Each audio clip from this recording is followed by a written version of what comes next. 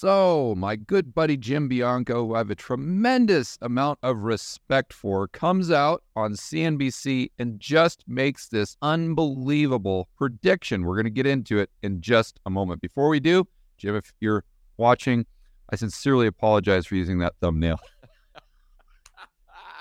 I swear that wasn't pre-planned. I was just watching the video, interested in what you had to say. I pressed pause, and sure enough, it froze right on that frame. So I said to myself, I love Jim, but I got to do it. I got to use this picture as the thumbnail.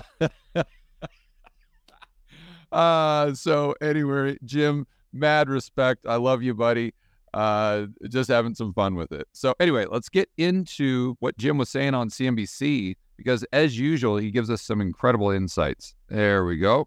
Market in bonds is now in year 4 and shows no signs of slowing. Joining us this morning, Bianco Research President Jim Bianco. Jim, it's great to have you. I wonder if you think the data is going to play, given at least what Jolt said today. Yeah, well, let's keep in mind, too, that July data that we just got, a month ago was very strong. And that's why things like the Atlanta Fed GDP, we're talking about 6% GDP for the third quarter. Now we get the first set of August data and some lagging July data, and I'm thinking more along the lines of the consumer confidence number took a big dive and the JOLTS number took a dive. And the market predictably gets excited about data that comes in well off of consensus. And in this case, it was weaker. So we had some stronger data, and now we have some weaker data right now. But I think the trend in the economy is still stronger.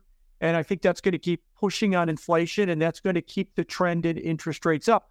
Remember? Yeah, so here is where I just have a different view than Jim. If the yield curve was not inverted, I would totally agree. That would make sense to me. But I think you're just ignoring the elephant in the room. When we talk about the economy doing well or the economy XYZ, I think you always have, if that's your view, fine, I completely respect that view. But I think it's always with the caveat, the economy is doing well, but we have to acknowledge the fact that the 2s and 10s are inverted by 100 basis points. We've got to acknowledge the fact that the 3-month is, or the 10-year is trading, what is it, 100 plus basis points under Fed funds or the 3-month T-bill. So I think if you have a view that the economy is doing extremely well or well enough to create more and more of this consumer price inflation,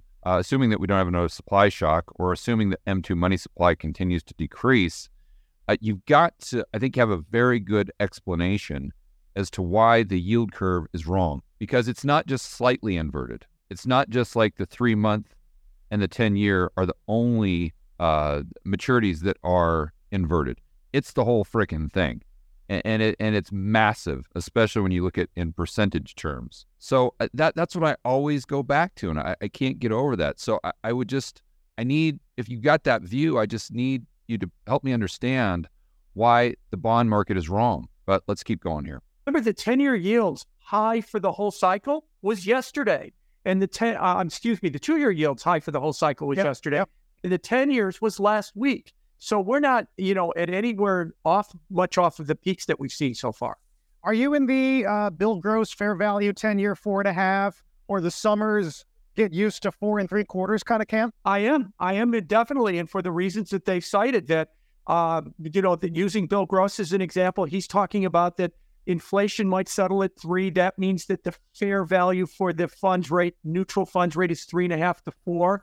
Okay, and here I completely agree with Jim, or whoever he is referencing there, I think Bill Gross, where if we were frozen in time and all the metrics stayed the exact same as they are right now, then I agree. Yeah, the 10-year probably trades at 4.5 to 5% long term. That's if everything stays the exact same as it is right now. But I think that's a stretch, don't you? I mean, I just point to the elephant in the room. You've got a 100 basis point inversion, and you think that the probability is high. And not only that, but it's been inverted for a year. And usually on average, it stays inverted for roughly 18 months or so. And then, of course, the front end drops, the stuff hits the fan, and that's when you get a recession or crisis or, fill in the blank.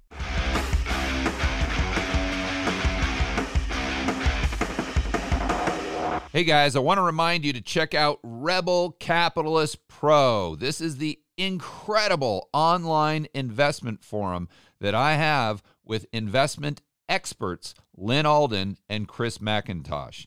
It includes professionals such as Patrick Ceresna from Macro Voices. He specializes in options. Tony Greer, commodity trading. Jason Hartman, real estate. And Brent Johnson with macro economics. If you want to build wealth and thrive in this world of out-of-control central banks and big governments, Rebel Capitalist Pro is the resource you need. So check it out today at georgegammon.com/pro. That's georgegammon.com/pro. We'll see you inside with the fellow Rebel capitalists that are taking their investing to the next level.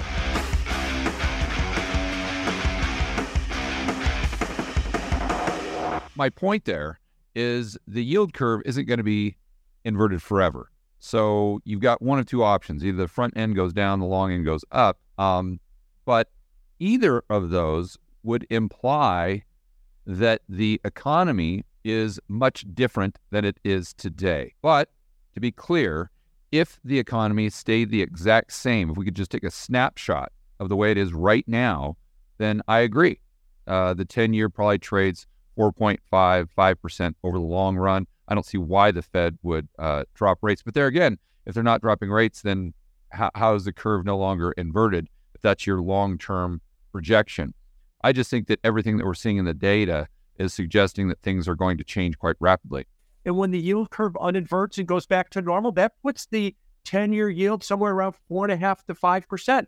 We're at 420 right now, so we're well below that level. Okay, so here is kind of where I'm scratching my head. And I don't know if I've done these, not CNBC, but I've done Fox Business, and I've done these news outlets where, the problem with these things is they give you kind of a list of questions, and then when you get on live, and it's just kind of spur of the moment here, and you've got to make your answers super, super fast. And Jim's obviously a pro. He's been doing this for a long time. But 95% of the time, they ask you completely different questions. So the helper guy or whatever will email you and say, oh, yeah, we're going to talk about this, this, and this. I don't really prepare, but I just kind of at least glance over it, say, oh, okay, I kind of think through how I'd comment on each one of these topics. And then you get on, and it's just something completely different. So Jim could have misspoke right there, but because I don't see how the curve is no longer inverted, but yet the 10-year Treasury is trading at 4.5%. So just think about that for a moment. That would mean the Fed would have to drop rates in order for the curve to be no longer inverted, because as you guys know, Fed funds right now is called 5.25%, and the 10-year at 4.5 would obviously be a lot lower. So I don't see an environment where the Fed drops rates to the point where the curve could steepen out by the front end coming down, and coming down significantly. Now, we're talking about the front end coming down by, let's say, 100 basis points. So I don't see a world where Jerome Powell drops rates by 100 basis points and the economy is still doing fine. Like, maybe, but I just think that's very, very low probability. I have a tough time kind of visualizing that world. I think that's where we're going to settle out. And I think what's important to understand about that is 3%, 3.5% is the new long-term inflation rate. The Fed, Jay Powell, always talks about long-term being 2%. It's now been 3 years, and we're still waiting. And they're saying maybe another 2 years to get to 2%.